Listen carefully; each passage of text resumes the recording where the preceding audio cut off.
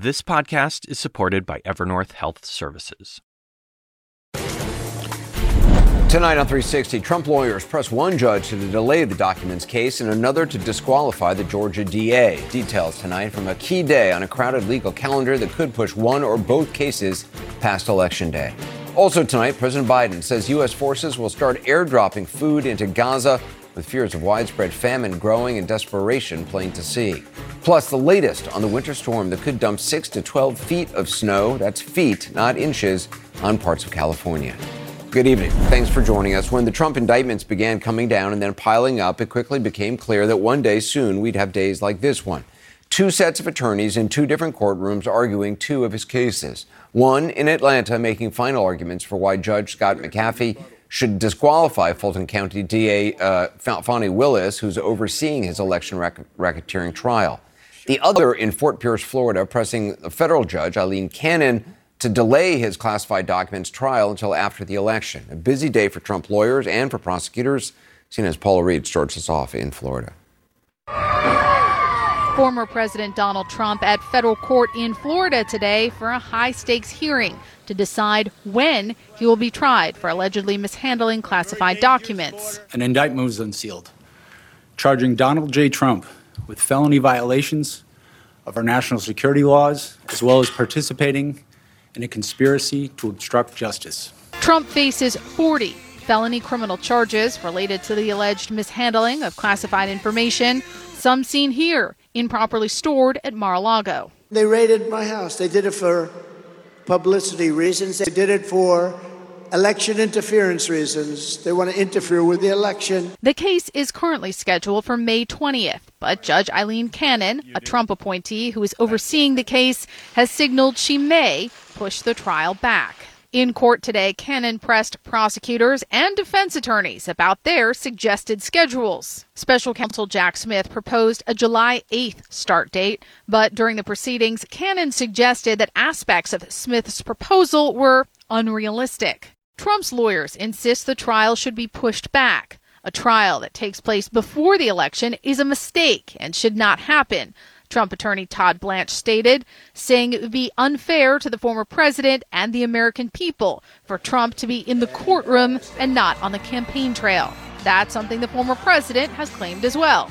All of this persecution is only happening because I am running for president and leading very substantially in the polls. Trump's attorneys did concede if the trial has to go forward before the election, they would be okay with starting August 12th. But prosecutors pushed back, saying if Team Trump believes a trial before the election is unfair, those are fake dates. Why did they even propose those dates? Cannon noted that Trump's upcoming criminal case in New York must be considered as she schedules this one. On March 25th, Trump's hush money trial begins in New York and is expected to last 4 to 6 weeks, an already busy court schedule for the former President Trump. Prosecutors today did clarify a key issue. How close to the election would they be willing to try Trump? Attorney General Merrick Garland has said a speedy trial is in the public interest. The cases were brought last year. The prosecutor has urged speedy trials, with which I agree. And this is now in the hands of the judicial system, not in our hands.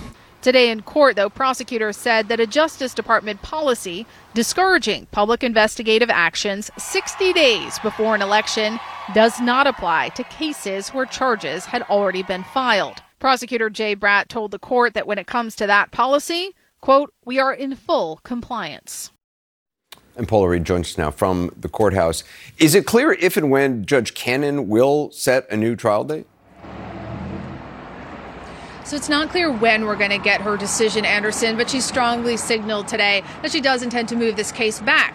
But she described a July date as being, quote, unreasonable. So I would expect that she will move this on the calendar to August at the earliest. But I would also expect if she does that, the Trump lawyers will likely come back between now and then and try to push it back even further. That is the game they have been playing. Try to push this back until after the election, even if you have to do it in little pieces. Paula Reed, stay with us. I want to bring in retired federal judge Nancy Gertner, currently a senior law lecturer at Harvard, also federal prosecutor and best-selling Supreme Court biographer Jeffrey Toobin.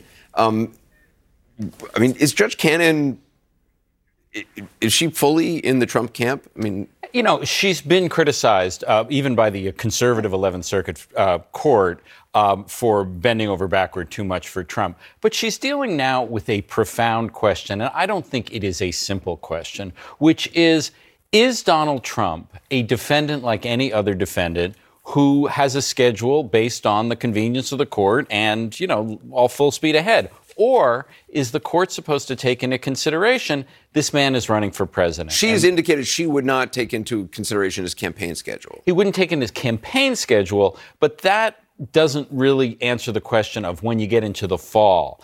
Is it appropriate to have one of the two major candidates for president sitting in a courtroom in September, in October? Anyone who pretends that's an easy question, I think, is blowing smoke. I think it's actually a difficult question. Judge Gertner, the former president's attorneys are arguing that the case shouldn't move forward because before the election. They've also floated an August 12th start date. Why do you think they floated that August 12th start date? They want to make sure that the Florida case jumps ahead of the line of the January 6th case, if the January 6th case is ever, restarted, because they are much more comfortable in Florida, where the jury pool is much more favorable to the former president than in D.C. So, I mean, I agree with Jeff about what'll feel like in September, but I mean, one of the things that is the case here is that this was the play. In other words, Trump's lawyers have delayed everything that should have been a routine motion turned into a big brouhaha, and unfortunately, the judge has enabled it to be a brouhaha. So we're in the situation now, really because of choices that Trump's lawyers made and choices that she really ratified. So that's the problem. And the one judge who has been pushing this case is Judge Chutkan in Washington, but she's now shut down because the Supreme Court has put everything on hold. And Judge Cannon has been proceeding at a leisurely pace at best. And yes, they were talking about August, but you can be sure, as Paula said earlier, that the Trump people will continue pushing that date back as much as possible. And Paula, right now, I mean, the only one of the former president's criminal cases with a trial date is the New York hush money case, which the DA on that case is now trying to sort of make it a election interference case. What are the odds that the rest all end up delayed until after the election? I mean, that seems increasingly likely, no? It does seem increasingly likely. Let's go through the three other outstanding criminal cases. First, let's deal with Georgia. These efforts to disqualify Fani Willis in that case have likely pushed this back until after November. She had initially said she wanted to start that trial in August. It's expected to last over 4 months. So at this point, it's safe to say that case is unlikely to be resolved before the presidential election. As I said before, the classified documents case, I do expect the judge will push it back and will certainly be asked to push it back again. Whether she does that, there are some legitimate questions. There are some legitimate issues here in terms of the breadth and depth of discovery, the issues at play that would give her the opportunity to also push this back until after November. So the big question is what happens with that January 6th case.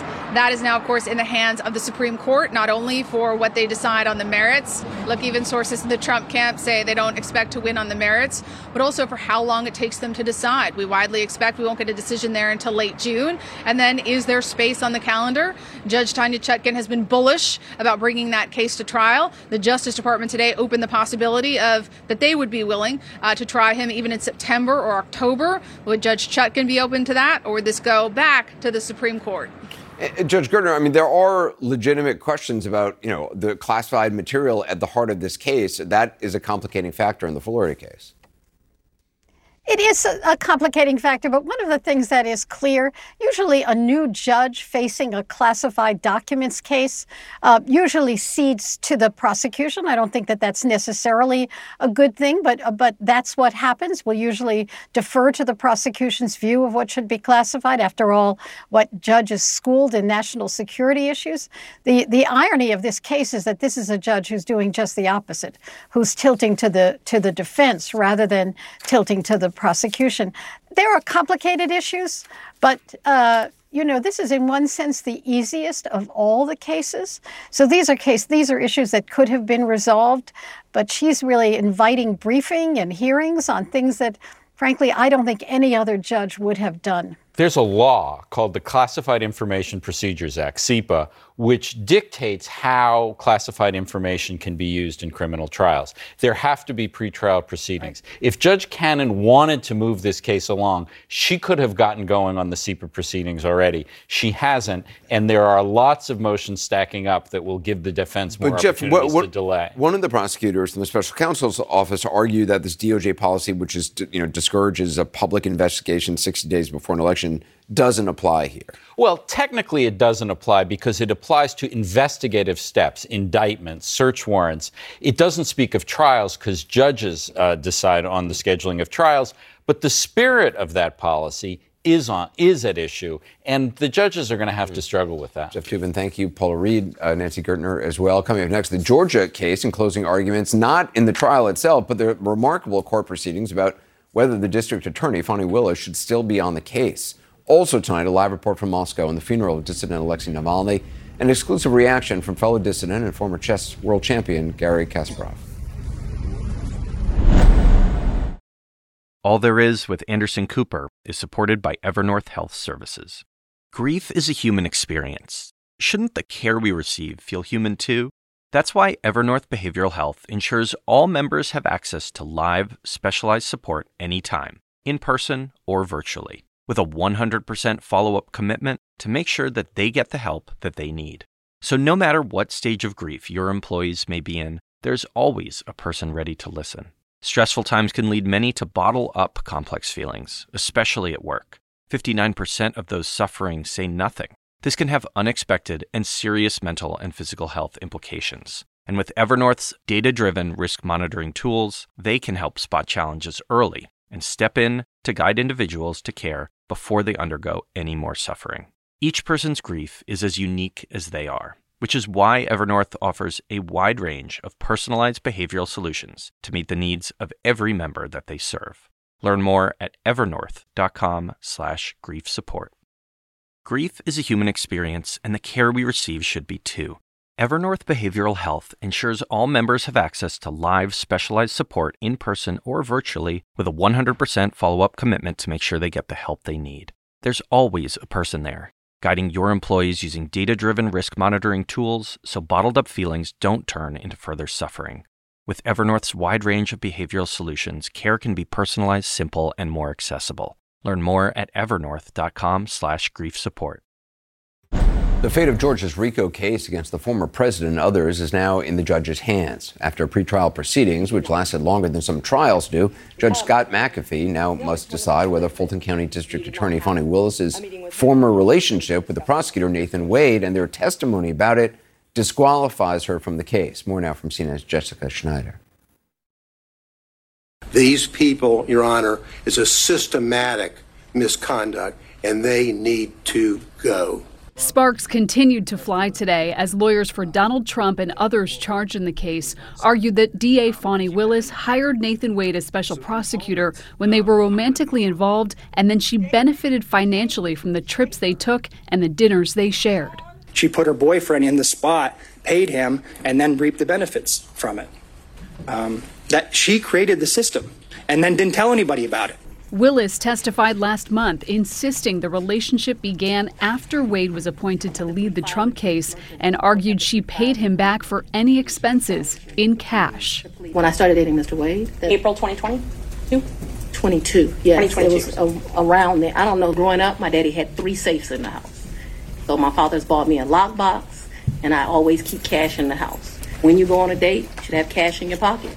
Judge Scott McAfee did have some tough questions for the attorneys pushing to remove Willis and her team. If someone, buys their boss a stick of gum, is that per se disqualifying? It may not meet a materiality requirement, but it's a personal benefit. The judge also asked if disqualification would really be the right remedy, or if any wrongdoing would just require reprimand from the legal bar. The proposition you're putting forward now is that if a representative of the state, a lead prosecutor, the district attorney themselves, says something that's untruthful on the record, that is something that immediately has to be proactively policed by the trial court. Basically what I'm getting at is, where in the law do we find the remedy to an untruthful statement? Generally, we send you down the street to the bar. Lawyers for the district attorney's office insist there is absolutely no conflict of interest. It's absurd. We have absolutely no evidence that Ms. Willis received any financial gain or benefit. The testimony was that Ms. Willis paid all of the money back in cash. Judge McAfee says he will make a decision about disqualification within 2 weeks. Jessica Schneider, CNN, Washington. Perspective now from CNN legal analyst Joey Jackson and in Atlanta, former Georgia State Senator Jen Jordan. So, Joe, I mean, in these closing arguments, it's kind of a shift from trying to prove a conflict of interest to a perceived conflict. Yeah, it wasn't only that, but I was surprised at the way the bar really was extended by the defense. It was about, well, is it an actual conflict, to your point? Is it a perceived conflict? Is it about her church speech, as they mentioned, and the extrajudicial statements and what impact that had? Is it about the fact that she hired her boyfriend? Is it that she benefited? Does her boyfriend benefit? Did she benefit? Casting a wide net. It was a very wide net, and I think they were doing that, right, to point to deception, point to fraud, point to an undermining and distrust of the system. I think, Anderson, going back to really what the inquiries of the judge were, who I think has conducted himself tremendously throughout this process, is what really is the remedy? So let's just say, for example, that you do establish that the prosecutor misrepresented the nature of the relationship, the time frame of the relationship, and Mr. Wade did too, special prosecutor and prosecutor. Let's just say, for example, there was, some financial, I don't know. It seems to me when someone earns money, it's their money, they can do what they want. But be that as it may, just say, for example, they did all of that.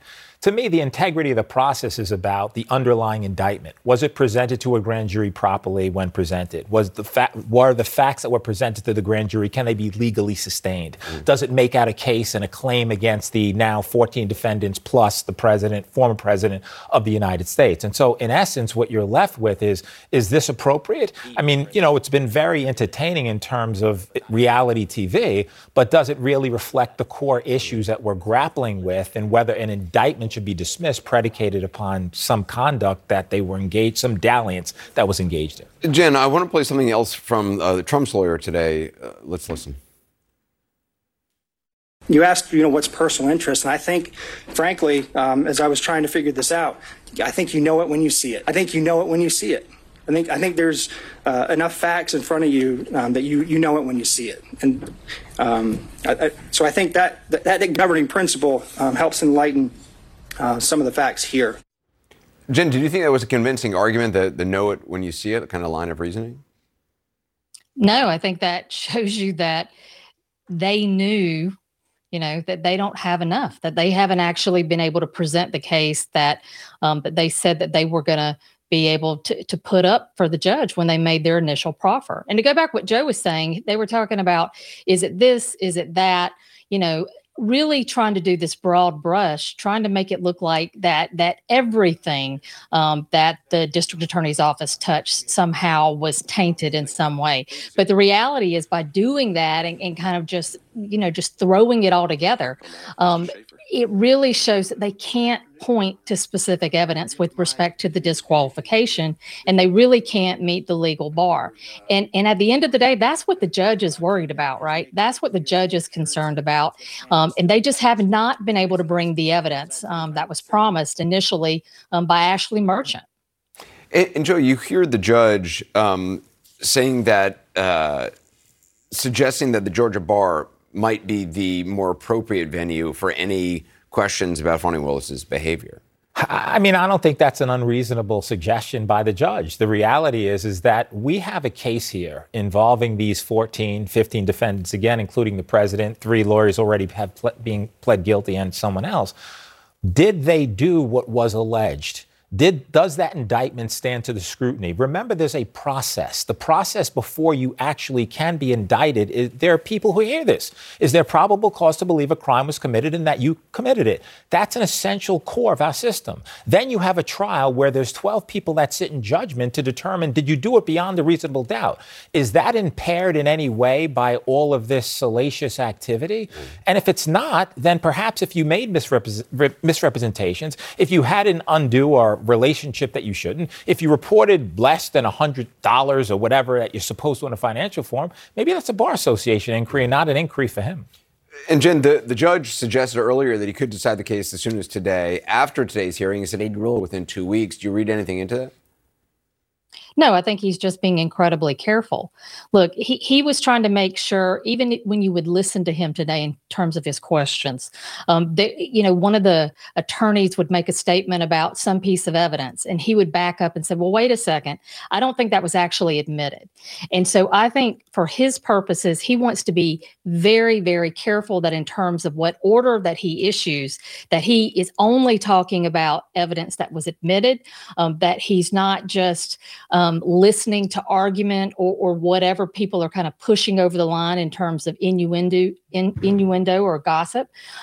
He's being incredibly careful, and he's doing exactly what he needs to do to make sure that whichever way he goes on this is that his order actually will be defensible, because at the end of the day, he is there to make a decision with respect to the integrity of the judicial system and the court.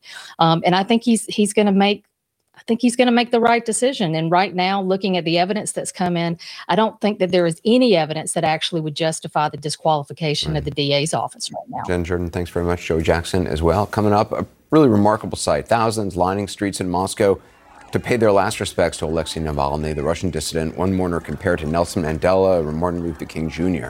Our Matthew Chance was there. He joins us next from Russia. And Russian pro-democracy leader Garry Kasparov joins us in his first television interview since Navalny's death. Exactly 2 weeks after a still unexplained death in a Siberian penal colony and fears his family would never see his body, thousands of mourners showed up in Moscow today for the funeral of Russian opposition leader Alexei Navalny. Shouts of "no to war" could be heard in a country where dissent was effectively outlawed since the full-scale invasion of Ukraine began. Matthew Chance was in Moscow for the funeral, and he has this report. They came in their thousands to pay their last respects. Supporters of the late Russian opposition leader, Alexei Navalny, lining up outside the Moscow church ahead of his funeral. An act of bravery and defiance. In a country where dissent, even grief for a Kremlin critic, is rarely tolerated. Let me ask you about the risks, because the authorities have not particularly welcomed this event. People have been detained for paying their respects to Alexei Navalny. Are you concerned about the risk you are taking? No. Why? Because it's my slogan, not to think about risks. Do what you should do. Do you hold Putin responsible for the death of Alexei Navalny? Oh yes, definitely. No doubt. No doubt. The Kremlin denies it. They say they had Or nothing to do they with said, if they ever say and agree with what they have done bad, I would be the first to applaud. All right, well, this is the hearse, the van, which is taking the body of Alexei Navalny into this church on the outskirts of Moscow, where Russia will finally bid farewell to one of its most prominent opposition figures. You can see thousands of people from all over the region have turned out to pay their respects, clapping as his body enters for that funeral service. Are you surprised that the authorities have allowed this funeral to go ahead? I don't know what to say about it, because I think it would be a huge mistake to not allow to do it, because there's so many people, and they came here to pay the last respect to Alexei. And Alexei, for us and for me personally, was Russian Nelson Mandela or Russian Martin Luther King. So people are chanting his name now. Yeah. His last name. Death may have silenced Navalny, but his name is now on everyone's lips. Inside the church, the funeral service was short. No political speeches, just blessings over his open casket. Later at the cemetery, Navalny's distraught parents kissed their 47-year-old son goodbye. His wife and children, concerned for their own safety, stayed away. But so many came in their place. Outside, crowds of mourners waited patiently for a last glimpse, for the cemetery gates to open, and for Russian police on close guard here to finally wave them through. Right, well, this is the site inside the cemetery and the memorial to Alexei Navalny. People are coming here to lay their flowers and, as you can see, and also to file past the actual grave site which is there. People are picking up soil and throwing it into the ground onto the casket as a final farewell to that opposition figure. A figure who in death, as in life, is drawing thousands of Russians critical of the Kremlin onto the streets. And Matthew Chance joins us from Moscow. It's so moving, Matthew. Alexei Navalny's daughter, Dasha, posted this picture on Instagram of her dad, where she called him her role model, her hero, and said, "I promise you that I will live my life the way you taught me to make you proud."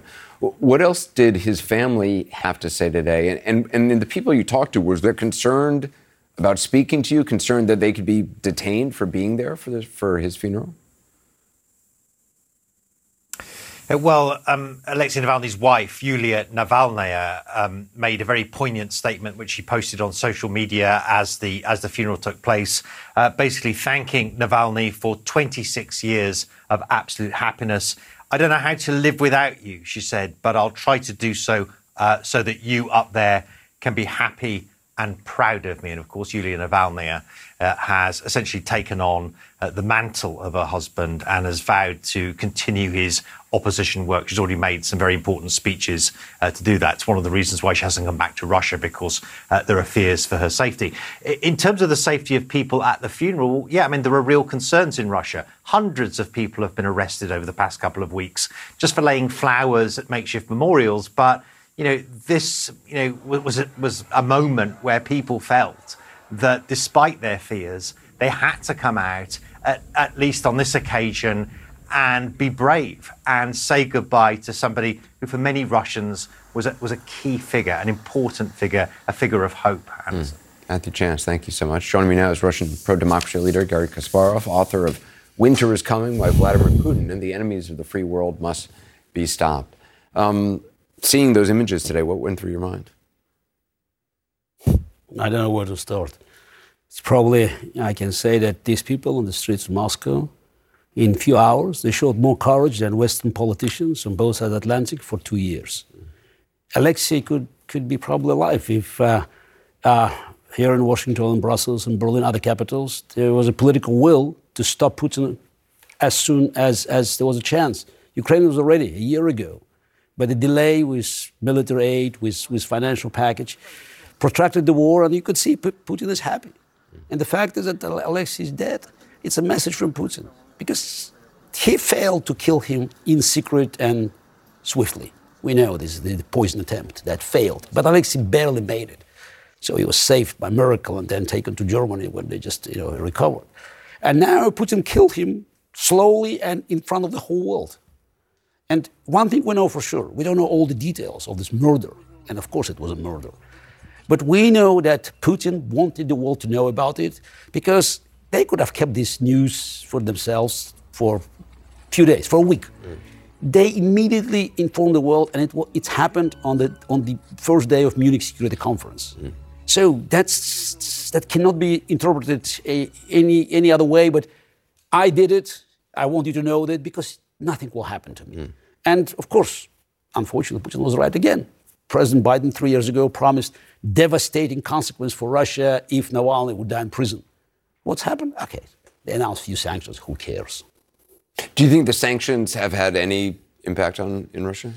No, yeah, they have some impact, clearly. You cannot say that sanctions are not working at all. But fundamentally, they just, they are not damaging Putin's war machine. Oil, or gas. It's these two main items of Russian budget.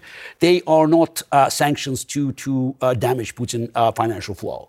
This oil still being traded, and you look at the profits.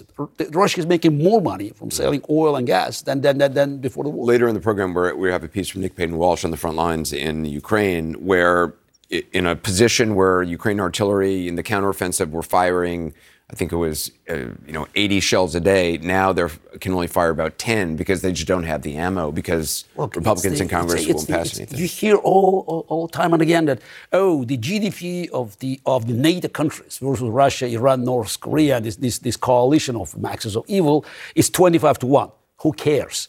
if Russia can fire 6-7 times more shells. I mean, North Korea than Ukrainians. North Korea provided more shells to Russia than the entire Europe. You telling me that these politicians are serious?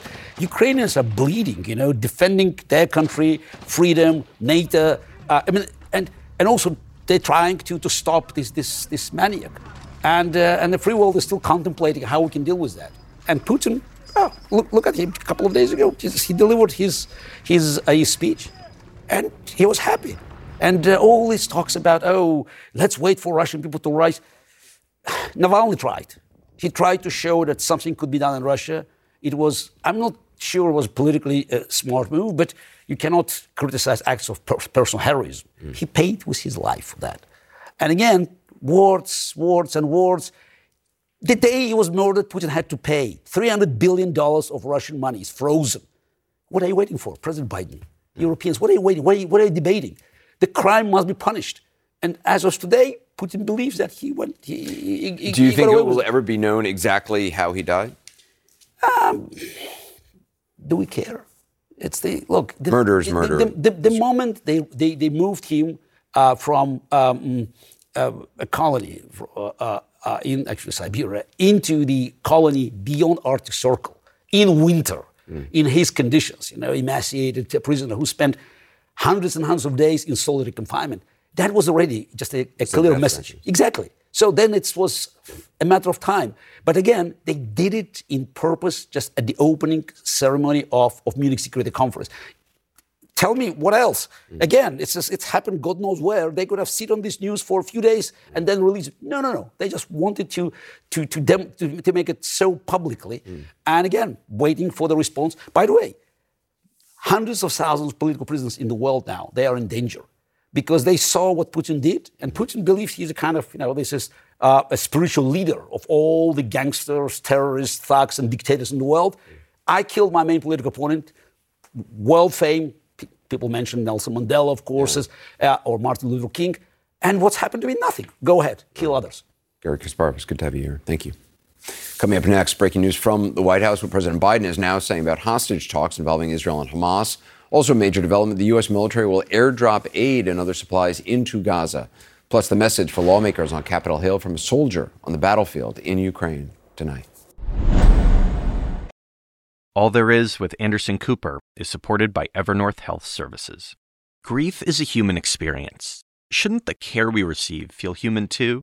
That's why Evernorth Behavioral Health ensures all members have access to live, specialized support anytime, in person or virtually, with a 100% follow-up commitment to make sure that they get the help that they need.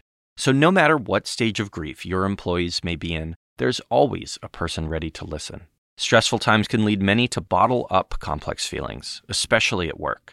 59% of those suffering say nothing. This can have unexpected and serious mental and physical health implications. And with Evernorth's data-driven risk monitoring tools, they can help spot challenges early and step in to guide individuals to care before they undergo any more suffering. Each person's grief is as unique as they are, which is why Evernorth offers a wide range of personalized behavioral solutions to meet the needs of every member that they serve. Learn more at evernorth.com/grief support.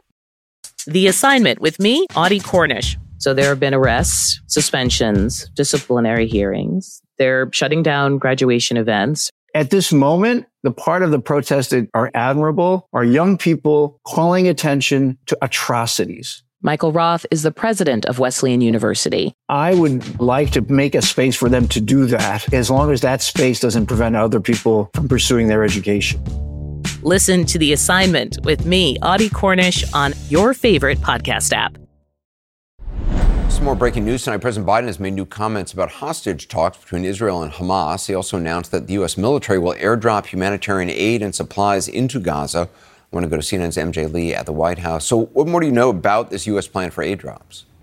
Well, Anderson, the president offered a very dire assessment of the humanitarian crisis in Gaza, saying that the amount of aid that is going in is simply not enough. It's just a drop in the bucket in terms of what the people there need. And the president said that Israel is not doing enough, that it needs to do a lot more to open up these humanitarian corridors and provide a lot more aid into the Strip. And he said in the meantime, the U.S. is going to begin airdropping food and aid and other basic necessities into the Strip, and that the U.S. is also considering opening up a maritime corridor as well. Now, these airdrops, we are told, could begin in a matter of days. And the White House has made clear the logistics right now, figuring out exactly how that would be executed, is incredibly challenging. Now, of course, the White House's view as well right now is that a temporary ceasefire would be incredibly helpful in terms of surging the amount of humanitarian aid that can get into Gaza. But as you know, Anderson, for weeks and weeks, U.S. officials have been intimately involved in trying to mediate the ongoing negotiations between Israel and Hamas to get to this temporary ceasefire. That has been incredibly challenging and very touch and go. And in fact, President Biden told me a little bit about where these talks currently stand before he left the White House a few minutes ago. This is what he said. Do you think there will be a ceasefire deal by Ramadan? I'm hoping so. We're still working real hard at it. Not there yet. What is the biggest holdup right now? I'm not going to tell you that because that'll get involved in the negotiations. Now, the reason we are talking about Ramadan as a potential deadline is because that is when, Anderson, Israel has said that it would expand its military operations into Rafah in southern Gaza. This is a scenario that, of course, U.S. officials are very much wanting to avoid. And what would happen with the deal is the beginning of a 6-week pause in the fighting for starters. But U.S. officials have made very clear that that is something that they would like to build on. They would first begin with a 6-week pause in the fighting and then just build that out and potentially add more weeks to the pause in the fighting, and the eye towards sort of ending the war. Ultimately, that, of course, is the end goal for U.S. officials here. Yeah. MJ Lee, thank you. Coming up next, Ukraine and what CNN's Nick Payton-Walsh saw on the front lines where ammunition is low and one soldier has a message for Washington.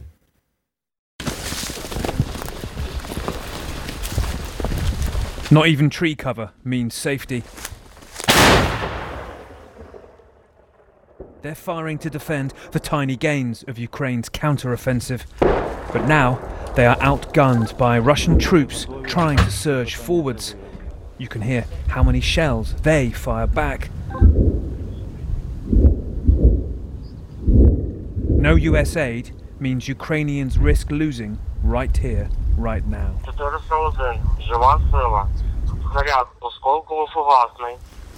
Прийняв, плюс, наводимося. Feel like they're fighting really with one hand behind their back. Such a shortage of shells here. They get to do that, if they're lucky, about 10 times a day.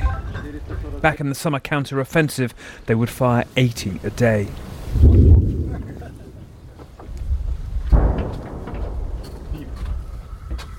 That cat is called Diva.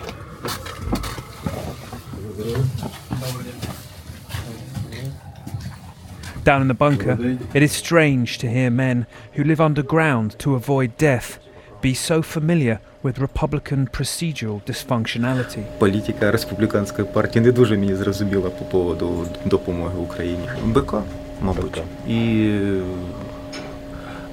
загальна втомленість людей. Тобто більшість моїх людей на цьому напрямку вже до 2 роки. Do you have a message for people in Washington?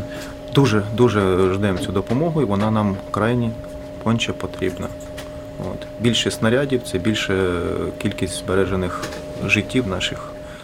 Their drone footage shows the remains of last night's failed Russian assault. This is what was a key prize in the counter-offensive, the tiny village of Robotyne. Still Ukraine's, but now another front line where Russia is hitting back hard. This thermal night imagery shows their latest bleak tactic. It's a quad bike carrying 3 Russians, charging at the front lines to simply see how far it can get. Маневреність більша скорість, ніж, допустимо, ті гусеничної їхньої техніки. Тобто артилерії складно попасти, і це все приходиться працювати дронами. попадали вони як в плен. Вони кажуть, що перед цими діями їм дають таблетки. Вони просто йдуть вперед і все. But while Russia seems to squander infinite resources, Ukraine must be more ingenious and crowdfund. This, a 3D printer to make tiny components for about 10 attack drones a day. Without more artillery, they say only these drones hold Russia back here. It is a bleak and fierce fight which has mauled the nearby town of Orikhiv. Russian airstrikes have left it looking like defeat, rather than the symbol of Ukrainian tenacity it is. Each time we come back here, it's just worse and worse, and you just don't even really imagine what people can do to survive here or what there's really worth left fighting over. And on the road out, these. A stark warning, Ukraine is preparing for bad news. 6 months ago, they were trying to surge forwards with new Western armour here. Now, they prepare to lose. Only one thing changed, and it was in Washington, not in their hearts. Nick joins us now. I mean, it's incredible to see just, going from 80 shells a day that they were able to fire during the counteroffensive to just 10 now, and that 3D printer. They're also very aware of what's going on in Washington, D.C. and what the holdup is. Yeah, I mean, look, to be honest now, there's no real sign of how that hold-up gets cleared, right? I mean, we're sort of dealing with such an infinite amount of dysfunctionality that I think many Ukrainians here are beginning to consider the likelihood of that US aid arriving to be remote. And it leads them to an exceptionally pessimistic and bleak few weeks ahead, potentially. You saw there, they are literally running out of shells to fire. And that's not a situation that is sort of indefinitely sustainable. They are going to find less and less ammunition at hand to hold the Russians back. The Russians on their half appear to have quite the opposite problem, where they seem, as you saw there, to have relentless resources to throw at assaults. That village of Robotine, well, after we were there watching the artillery unit that night, another intense assault. Russia even claimed its Ministry of Defense that it had taken key buildings in that village. We're assured that that's simply one of the multiple nights they try and get in and they get pushed back. But across the front line, Anderson, we're seeing Russia willing to throw huge amounts of troops and ammunition at comparatively small targets. But the cumulative effect of that is a feeling in multiple locations that Ukraine isn't really able to stabilise the front line in a way that necessarily would like. They may get a chance at that in the weeks ahead, but Moscow too may also keep some sense of momentum going. And I hate to tell it, but it feels like we're entering into a different phase of the war here, where the dysfunctionality of that Republican-led Congress is translating into real concrete territorial losses here in Ukraine, closing in, frankly, on a bit of a nightmare scenario, Anderson. Yeah. Nick, thank you so much. Be careful. Still ahead, avalanches, whiteout conditions, and up to 12 feet of snow. The latest on a life-threatening blizzard in California next. These cars buried under snow in California near Lake Tahoe are just a sample of what forecasters are calling life-threatening blizzard conditions in that region of the country. Up to 12 feet of snow is expected over a matter of days. 12 feet.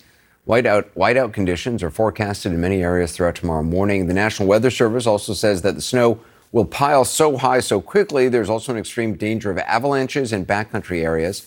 Our senior data reporter, Harry Anton, no stranger to backcountry areas, joins us now.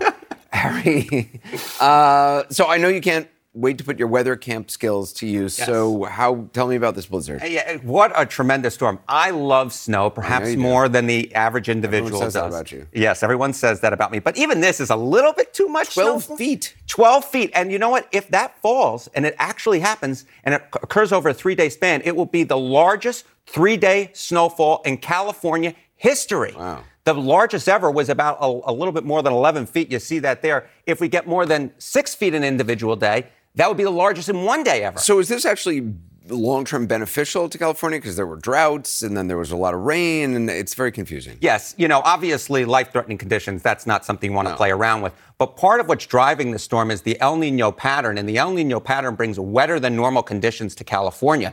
And if you recall, over the last few years, all we've been talking about is this drought in California, on and on and on. And last year, the vast majority of California was under a drought. Over 80% of California was under a drought. Today, less than 10% of California is under drought. So in that sense, it is actually good news for California.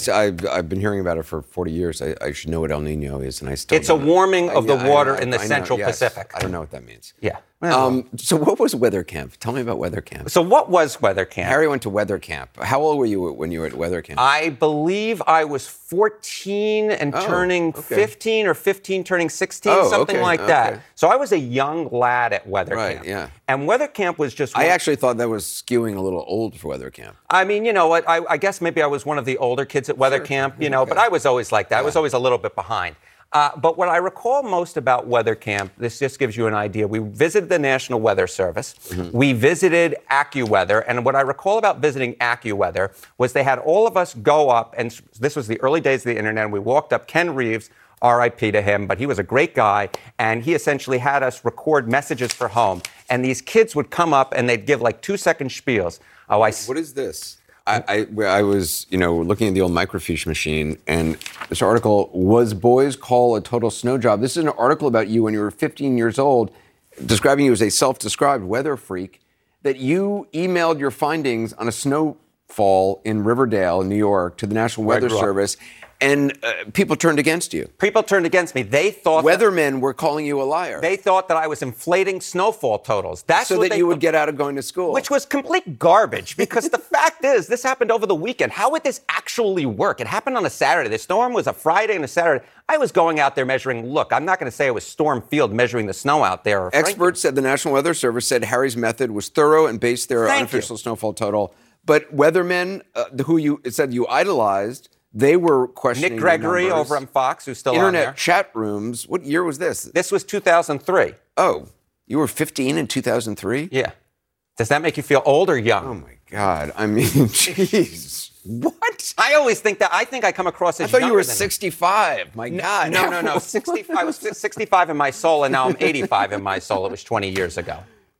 You were in 2000 and what? You were what? 2003. I was 15 back then.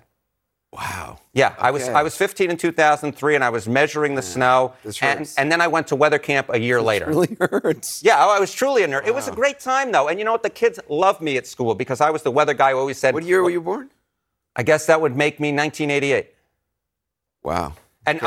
I withhold that information. Before I graduated college. Isn't that scary? But you got it out of me because you're a deep reporter who's investigative, and you were able to dig out that year. Your age? You don't think true? I hate telling my age. I always say I'm like roughly between 25 and 40. You actually say that? Yeah, absolutely. You're out on a date. No, you have a beloved now. But before, when you were dating, and a lady would say, how old are you? You'd say, I'm between 25 and... It wasn't until the third date where I revealed my age. I had to really get to know them. My God. Okay, this is... It's taking a turn. Harry Enten, thank you very much. Thank you. I'm concerned about this. The news continues. The Source with Kaitlan Collins starts now. Grief is a human experience, and the care we receive should be too. Evernorth Behavioral Health ensures all members have access to live, specialized support in person or virtually with a 100% follow-up commitment to make sure they get the help they need. There's always a person there, guiding your employees using data-driven risk monitoring tools so bottled-up feelings don't turn into further suffering. With Evernorth's wide range of behavioral solutions, care can be personalized, simple, and more accessible. Learn more at evernorth.com/grief support. Grief is a human experience, and the care we receive should be too. Evernorth Behavioral Health ensures all members have access to live, specialized support in person or virtually with a 100% follow-up commitment to make sure they get the help they need. There's always a person there, guiding your employees using data-driven risk monitoring tools so bottled-up feelings don't turn into further suffering. With Evernorth's wide range of behavioral solutions, care can be personalized, simple, and more accessible. Learn more at evernorth.com/grief support.